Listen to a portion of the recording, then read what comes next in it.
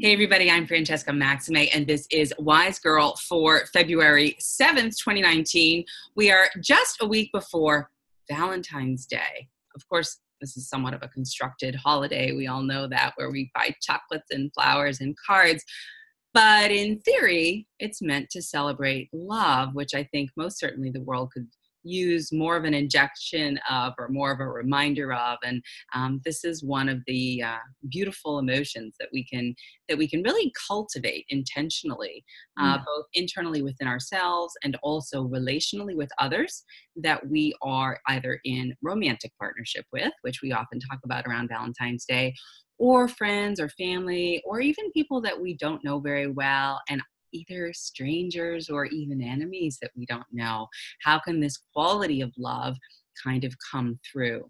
So, because it is the occasion of Valentine's Day coming up, and this is the Wise Girl, Wise Guy podcast, where we invite you to really tap into and discover your own inner wise girl or guy, your own inner wisdom, the one who is always there, never left you, and has a quality of kind of knowing deeply what's right and what feels true for you, that we're always wanting to sort of tap into their wisdom. And today I have a beautiful guest who is going to enable us, I believe, to do that as it relates to what he calls deeper dating. So how to go about the process of actually selecting a partner by really tapping into your own self and your own vulnerabilities in such a beautiful way that you may not necessarily have kind of a toolkit for how to go about that skillfully. His name is Ken Page. He is a social worker and friend, a renowned psychotherapist, leading Psychology Today blogger, Huffington Post blogger, and author of the bestseller, as we said, Deeper Dating: How to Drop the Games of Seduction and Discover the Power of Intimacy. This is the book, Deeper Dating. He's been featured in O, the Oprah Magazine, the New York Times, Cosmopolitan, Fox News, Pix11, and more. He's led hundreds of workshops on intimacy and spirituality for thousands of participants and has taught at Columbia, the Omega Institute, and Garrison. Before writing this book, he founded Deeper Dating in 2004, and he just launched this week the Deeper Dating podcast. I could go on and on, but I just don't want to waste any more time. Ken Page, welcome. So good to be here. Francesca, thanks so much. Real here. I'm so thrilled. I'm so thrilled. Tell us a little bit about this Deeper Dating podcast that you just launched this week. Oh, sure. Well, my joy, my delight is teaching. I love teaching. I love getting to teach. And writing a book is a slow and exquisite and demanding process. And it's like teaching in slow-mo. And so now with this podcast, I get to teach and teach and teach. And I'm excited about the format because what I have is 4 episodes a month, and 2 of them are me teaching points about the search for love that no one gets taught, that I was not taught, that was a big help in my being what I called chronically single for decades. And so I get to teach these things that I think are deep, rich life lessons, God lessons, soul lessons, and dating lessons all at the same time. And then I also get to interview experts whose work I love and adore. And I would love to have you on the podcast at some point. So I'm yes. you. I would love to. And you have such a beautiful offering, because podcasts, of course, are some of the ways in which we offer our gifts, sort of gratis. And people can always, Ken's practicing. You can come in and you can book a session with Ken. You can take his classes online. You can do any of these other things that he has in addition to listening to the podcast. And you, of course, can buy the book, Deeper Dating, which I highly recommend even for those who aren't in the process of dating right now, because it's more of a book, I think, about self-discovery, because you talk about core gifts. Yeah. Can we start with core gifts? I think that is the place to start. So yeah, absolutely. Okay, so let's just define this for our listeners who are oftentimes mindfulness practitioners, maybe not. I like to say that this is sort of a way of looking at how to date mindfully. right? Yes. And that Yes. begins with mindful, curious, friendly attention to our own experience inside.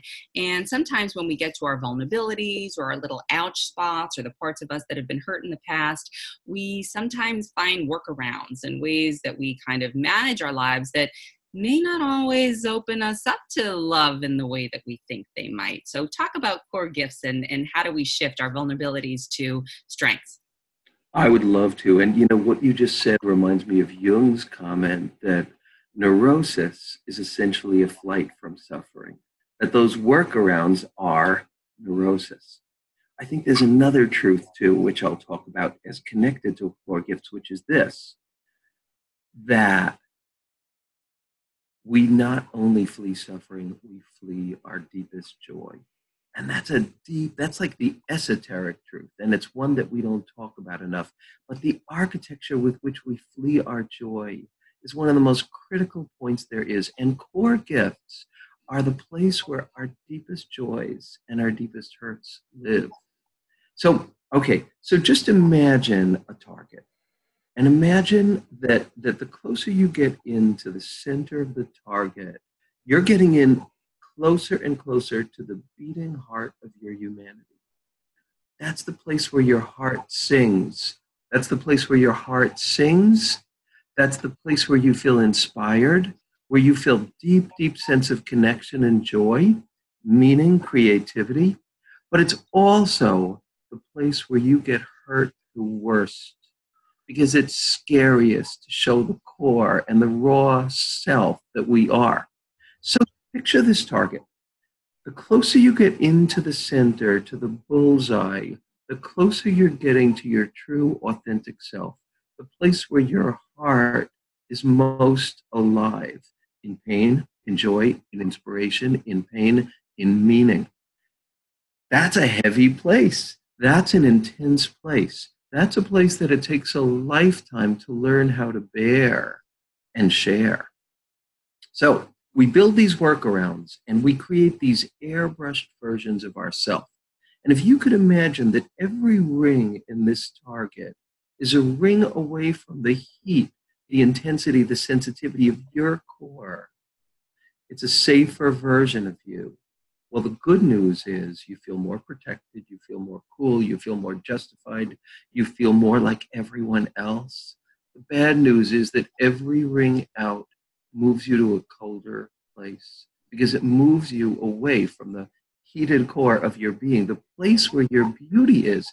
And what I came to discover, and this was a realization that took a lot of my lifetime as a therapist and as a human being, is that the places where we feel the most insecure, the most vulnerable, the most tender, the most uncertain are our greatest gifts. And the degree to which we move away from those parts or don't share them or work around them or airbrush them, to that degree, we're going to A, feel empty, and B, end up in situations with people who don't love us for who we are. The very things that we most feel timid about sharing in our romantic journeys are the things that are going to most deeply draw us to the kind of love we're seeking. And this is like what I call the deeper physics of dating. There's a formula here.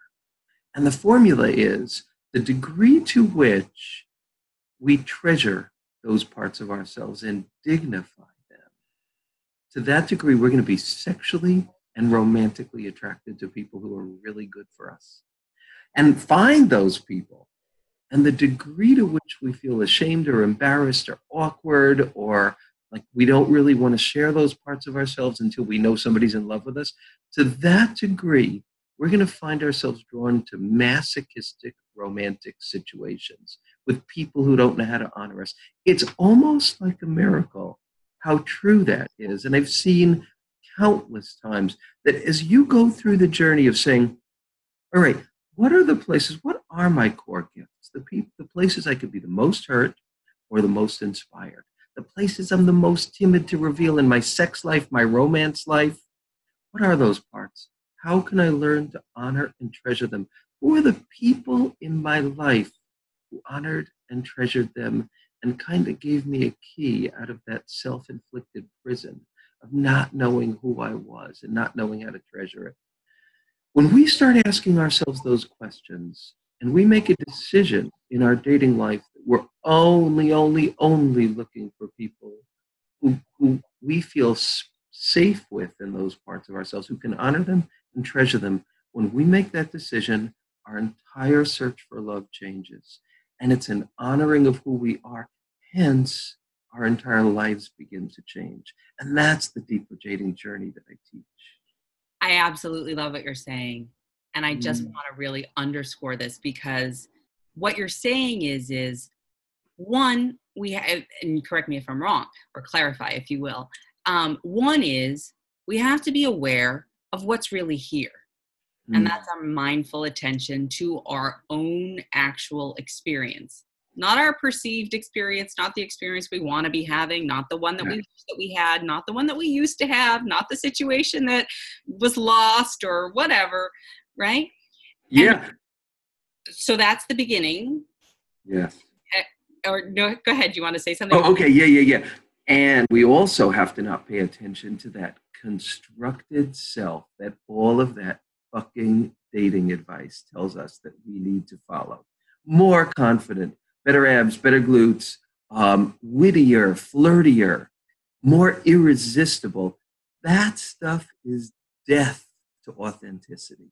Oh, and there's a whole gender piece about that too. We're supposed to be like this is such old sexism in new bottles. This whole thing about women have to just embrace their femininity or they'll never find an alpha male, and that men have to be alpha men because if they're not, they're never going to find the woman they desire. It's just agony for me to listen to that, and so many teachers teach it. So yeah, authenticity has to come before all of that crappy dating advice stuff about who you're supposed to be successful in your search for love.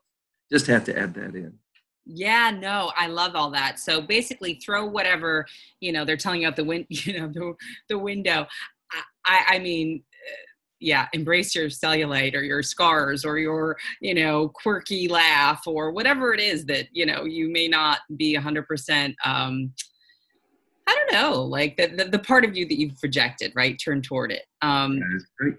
So the one part then there is being with your actual experience. The second part that I hear you saying in general about what the process of deeper dating and really embracing your core gifts entails is that you are, in being with that, able to recognize what your vulnerabilities are and be with them. Meaning that you actually have cultivated an ability, or at least a willingness, if not a complete ability, to kind of say, yeah, I do have that cellulite.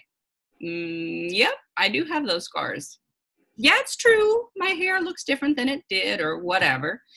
And that doesn't have anything to do with my magnificence as a human being and my ability to find or connect with another being in a romantic way.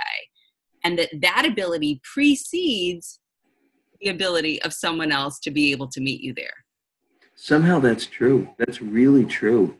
And I want to just kind of differentiate between the physical stuff, the cellulite, psoriasis, the overweight, all of that. I want to talk about that a little. And the qualities in us, the emotional qualities, although they're actually connected in fascinating ways, but the emotional qualities as well that we feel ashamed of and timid of. What I teach is that the parts of you that you feel the most insecure, the parts of you that you feel the most insecure about, reveal your core gifts. And there's a process that you can do that can teach you how to go into the places you're the most insecure and find out what the core gift is that lies there that you have not fully embraced. And when you learn to cherish that, your life experience and your romantic experience will change. Now, around this stuff about the overweight, the cellulite, the balding, the whatever it is, that's connected. That's really connected in a lot of ways. But what I want to say is that I, in my research, have seen people who were paraplegic finding love, people who were in their 90s finding love, so many different things. The process of finding love is different than we're taught. And yeah, there is something about, I know a wonderful woman, a coach, who spent all this time looking in the mirror at her 70-something-year-old body naked until she could look at it and say, this is beautiful. This is a beautiful body. She spent a lot of time crying, a lot of time soul searching, but she reached that point that she was able to embrace it all. And Charlotte Commons, her name is, she's a wonderful coach. And so yeah, that journey of also embracing the physical parts. And if you're thinking, I got to lose that 20 pounds before I go out to date, stop thinking it. Go out there. I promise you, there are people who are going to be sexually turned on to you exactly the way you look now. Yeah. That's a little bypass, but I just wanted to say that. No, I love that. I love that.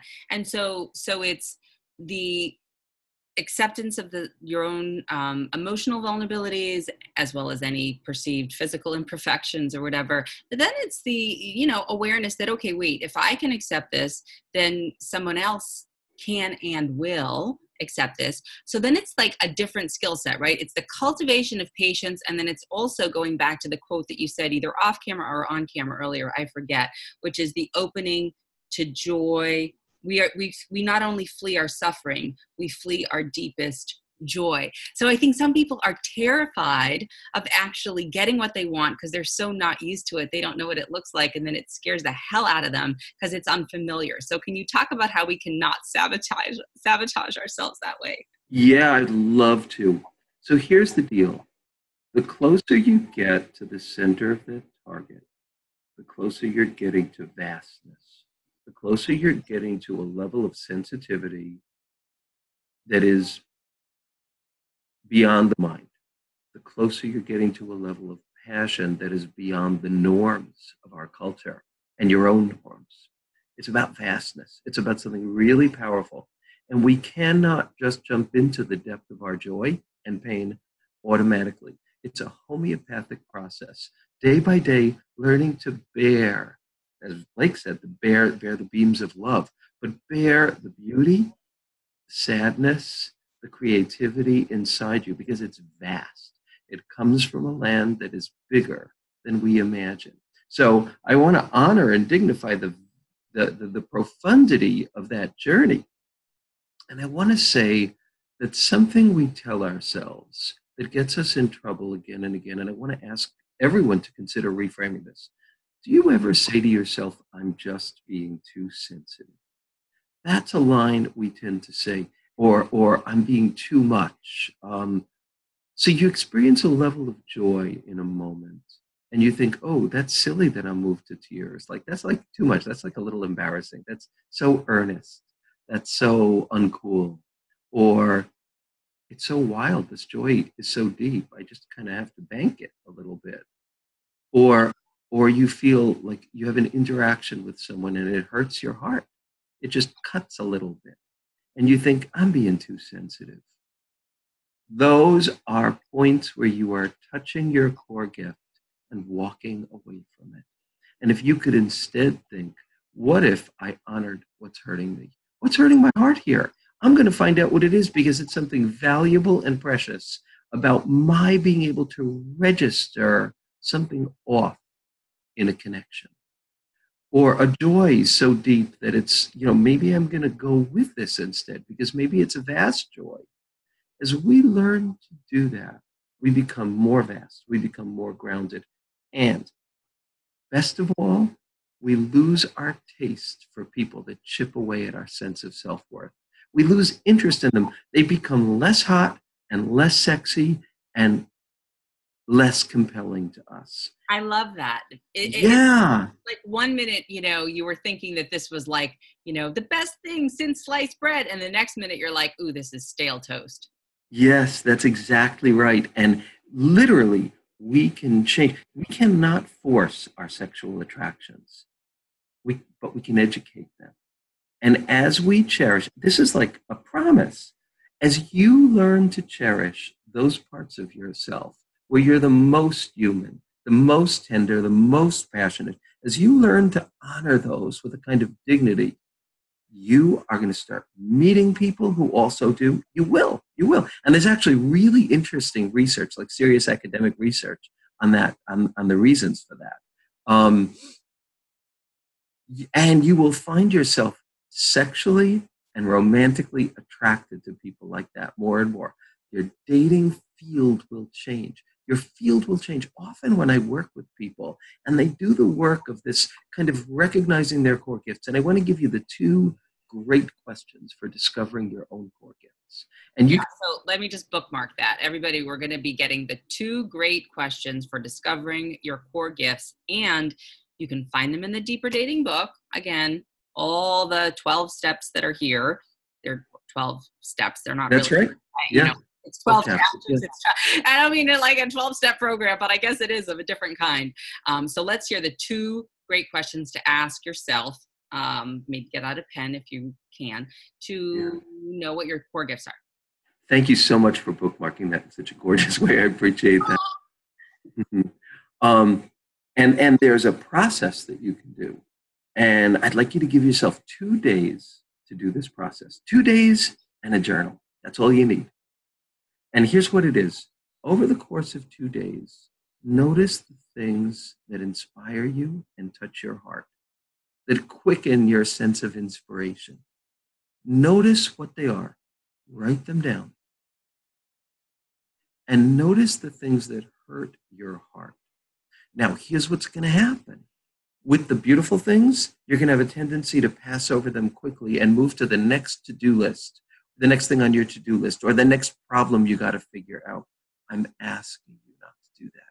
I'm asking you to give that swell of joy or inspiration an extra moment or two to take all the space that it needs and to honor it. And write down what it is that gave you that joy.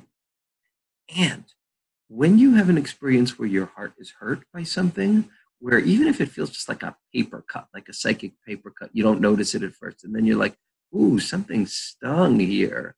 Or something that really does hurt.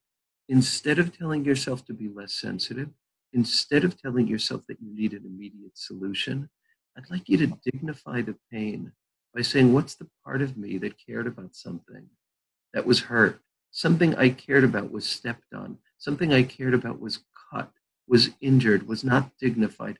What is that? You ask yourself that question.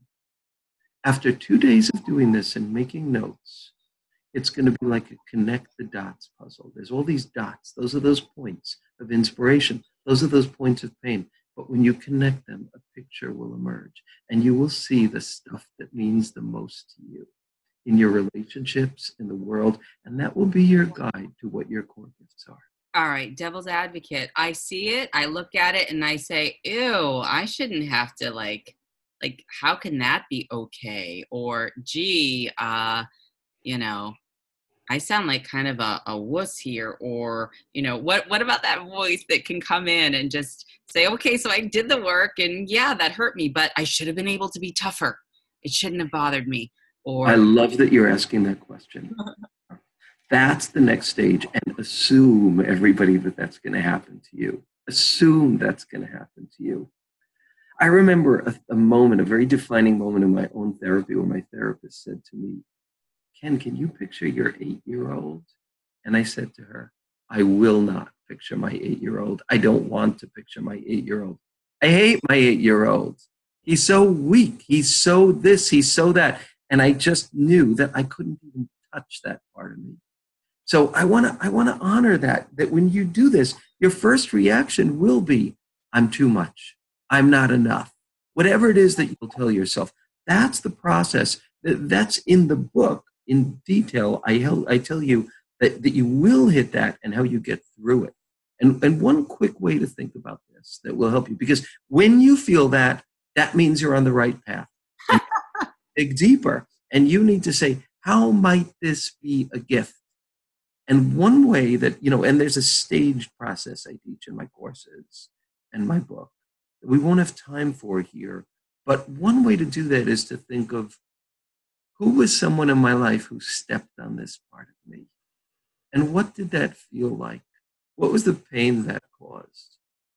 And who was someone in my life who gave that part of me oxygen, who didn't tell that part of me it was shameful, but loved it and appreciated it? And what did that feel like? That will help you begin to reclaim the gift. Until you know the gift at the bottom of that, you will not be able to be as whole as you're meant to be. So that's my answer, that your devil's advocate is actually the middle stage of this process. But then if you go deeper and you say, what is the gift? If I frame this as a gift, what might it be? People take advantage of me all the time. I feel like a wuss. I give, I end up with people that take and take.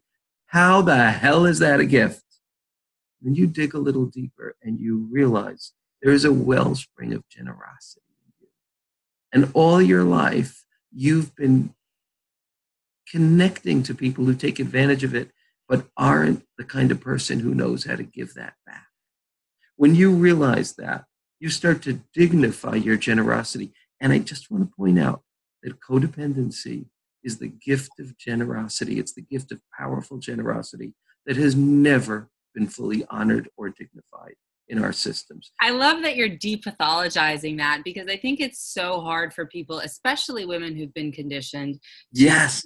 trying to folks. I mean, not that it can't happen to anyone, because it can, but I think especially even now in 2019, women and girls still being told, be nice, play nice, this, that, and whatever. And men, or boys, I should say, when they're young and they want to do that and they want to connect from that place of true connection, are like, why would you want to do that? Why are you being so, and they might use a bad, quote unquote, bad word and say something nasty about a guy who's really a little one, a little man, a little boy who's trying to reach out and connect in that way.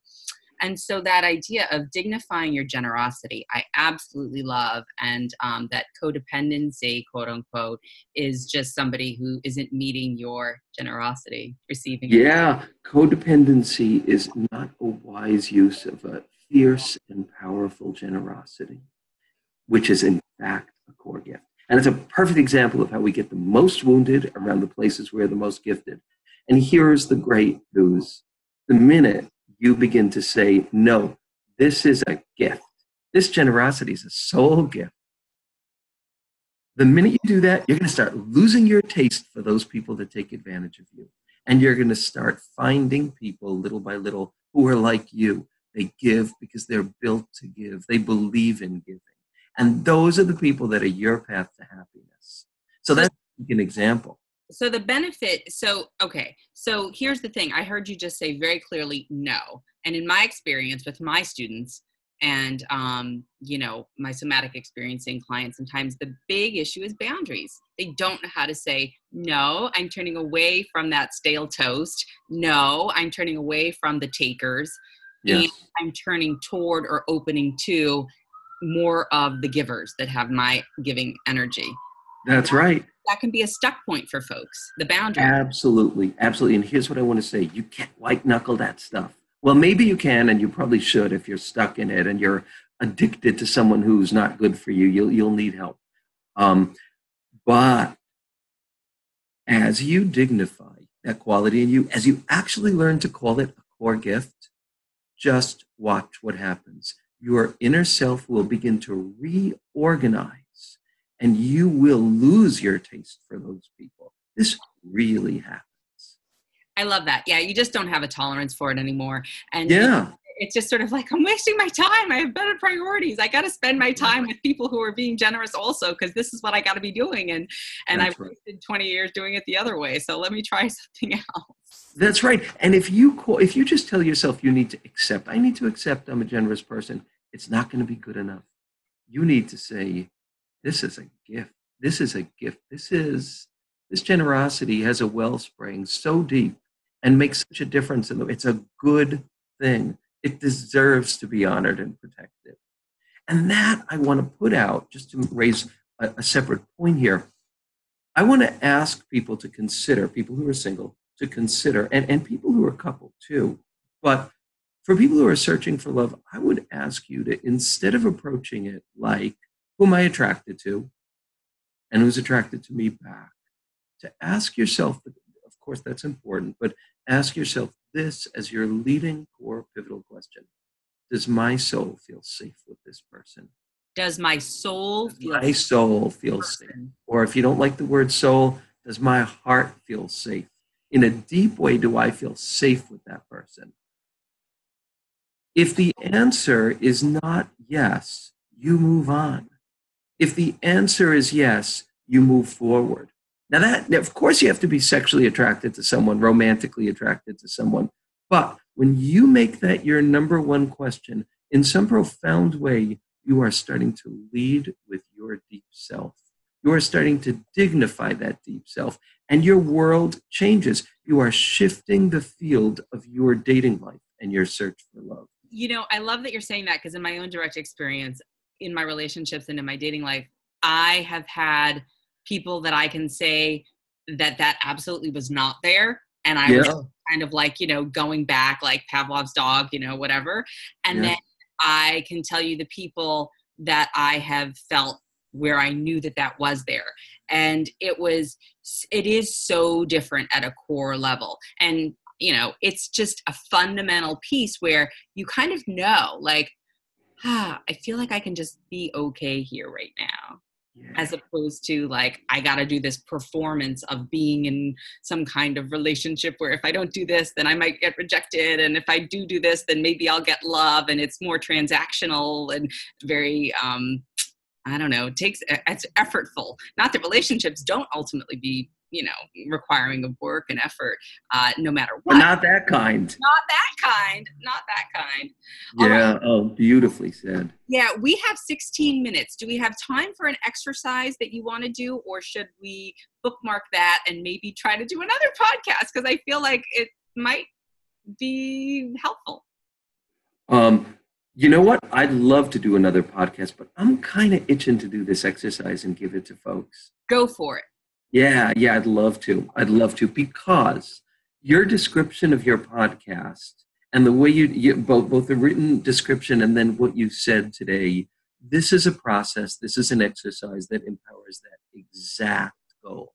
So this is an exercise that I do every day. And it's life-changing. I feel it's life-changing. And it's you've probably done variants of it. You may have done this exact process before, but it comes from the concept. It comes from two concepts. One is that mentorship is a powerful way to learn. It's the most powerful way. We learn best through relationships with people who are where we want to be. That's explosive learning. That's sweet learning. That's fast learning. And the other piece that this comes from is if there's a place you want to go, a place you want to be, very often the wisest way to get there is not by just battling the obstacles in front of you, but by imagining what your goal point is and calling out directions to yourself from there. And that's what you're going to be doing. It's like cheating at a maze. I don't know if you ever cheated at a maze, but if you've got a little maze puzzle, you start on the outside, you got to work your way in, and it's frustrating, it's everything, it's difficult, you hit obstacles. But if you take your pencil and put it in the center of the maze and work your way out, you will pretty much know instantly how to get out of there. And that's what we're going to be doing in this process. I call it the inner mentor process. And what you're going to be doing is imagining the you dream of being. Then you're going to do like method acting. You're going to jump into that role and become that person. And then you're going to give instructions to yourself. So if you want, you can get out a paper and pen right now, but you don't. Right. Good. I got it. Good. And here's the process. I'm going to lead you in it right now. So close your eyes. Eyes closed. Eyes closed. Get comfortable. Just relax. Okay, settling in. Yes, settle in a little bit. Ease yourself into a place of comfort. And now, I want you to remember a time that you felt like you were really you. Like that you were comfortable in your own skin and you were just being a very kind of free and flowing version of yourself. Now, who knows how that turned out? Maybe the world wasn't ready. The world that you had around you might not have been ready for all of you at that point. But that doesn't matter now. I just want you to remember what it felt like in this memory of just being a flowing, free alive you. A you on the other side of all your inner glass ceilings. Like the you that you're meant to be. And remember maybe a time or two that you felt that. And what that tasted like. You don't have to be there. You don't have to get back there. I just want you to remember, even a little, what that tasted like. What that was like to be in those free skies.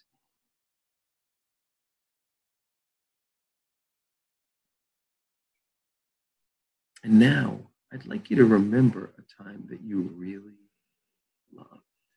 A time that you really loved. That you really were in a place of flowing love. A time that you allowed yourself to love deeply and fully. Let's not worry about what happened with it. Let's just stay with where you were. And just remember, especially if it could be a time that was just a very positive time for you, that's the best kind of memory, where you were really, where love was flowing out of you and you felt all the love in your heart. Just remember what that felt like and what that tasted like. And now, I'd like you to imagine an older sister, older brother version of you, a more evolved version of you, where you are living that. You're living from that place where you are just Francesca, where you are just whatever your name is, where you are just that self. And you picture a wiser, more evolved version of you who lives there, baby, lives there. You don't have to earn it. Just imagine it. And now just look at that person's face, that you of the future. Look at her face. Look at his face. What do her eyes reflect? Maybe what's she wearing? What's he wearing? But what does the face reflect? What do the eyes reflect? Just take that in. That you you're meant to be. That free you. And now, imagine that you just jump into that self. You don't have to earn it. You don't have to do anything. You just imagine that you are in her, that you are in him, that you are in them. And what does it feel like to be behind the eyes of that you? This really self-accepting for you. What does it taste like? What does it feel like? The you you're meant to be. Taste it. Just let yourself taste that you. And now, imagine the you of today. You stay in the role of this evolved you, your inner mentor. And imagine the you of today, struggling, working, growing. What do you most want to call out to her? What do you most want to impart to him? From this place, what do you most want to share? Think about what that is and either just speak it, think it, or write it down and take a few moments to do that.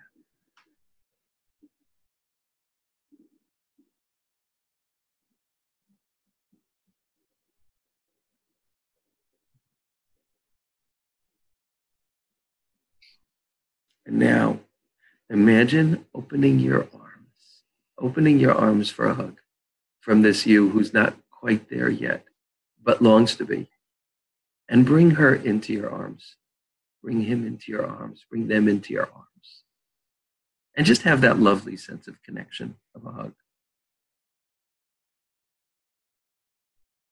And know that you can go to this mentor anytime. 30-second process, 10-second process.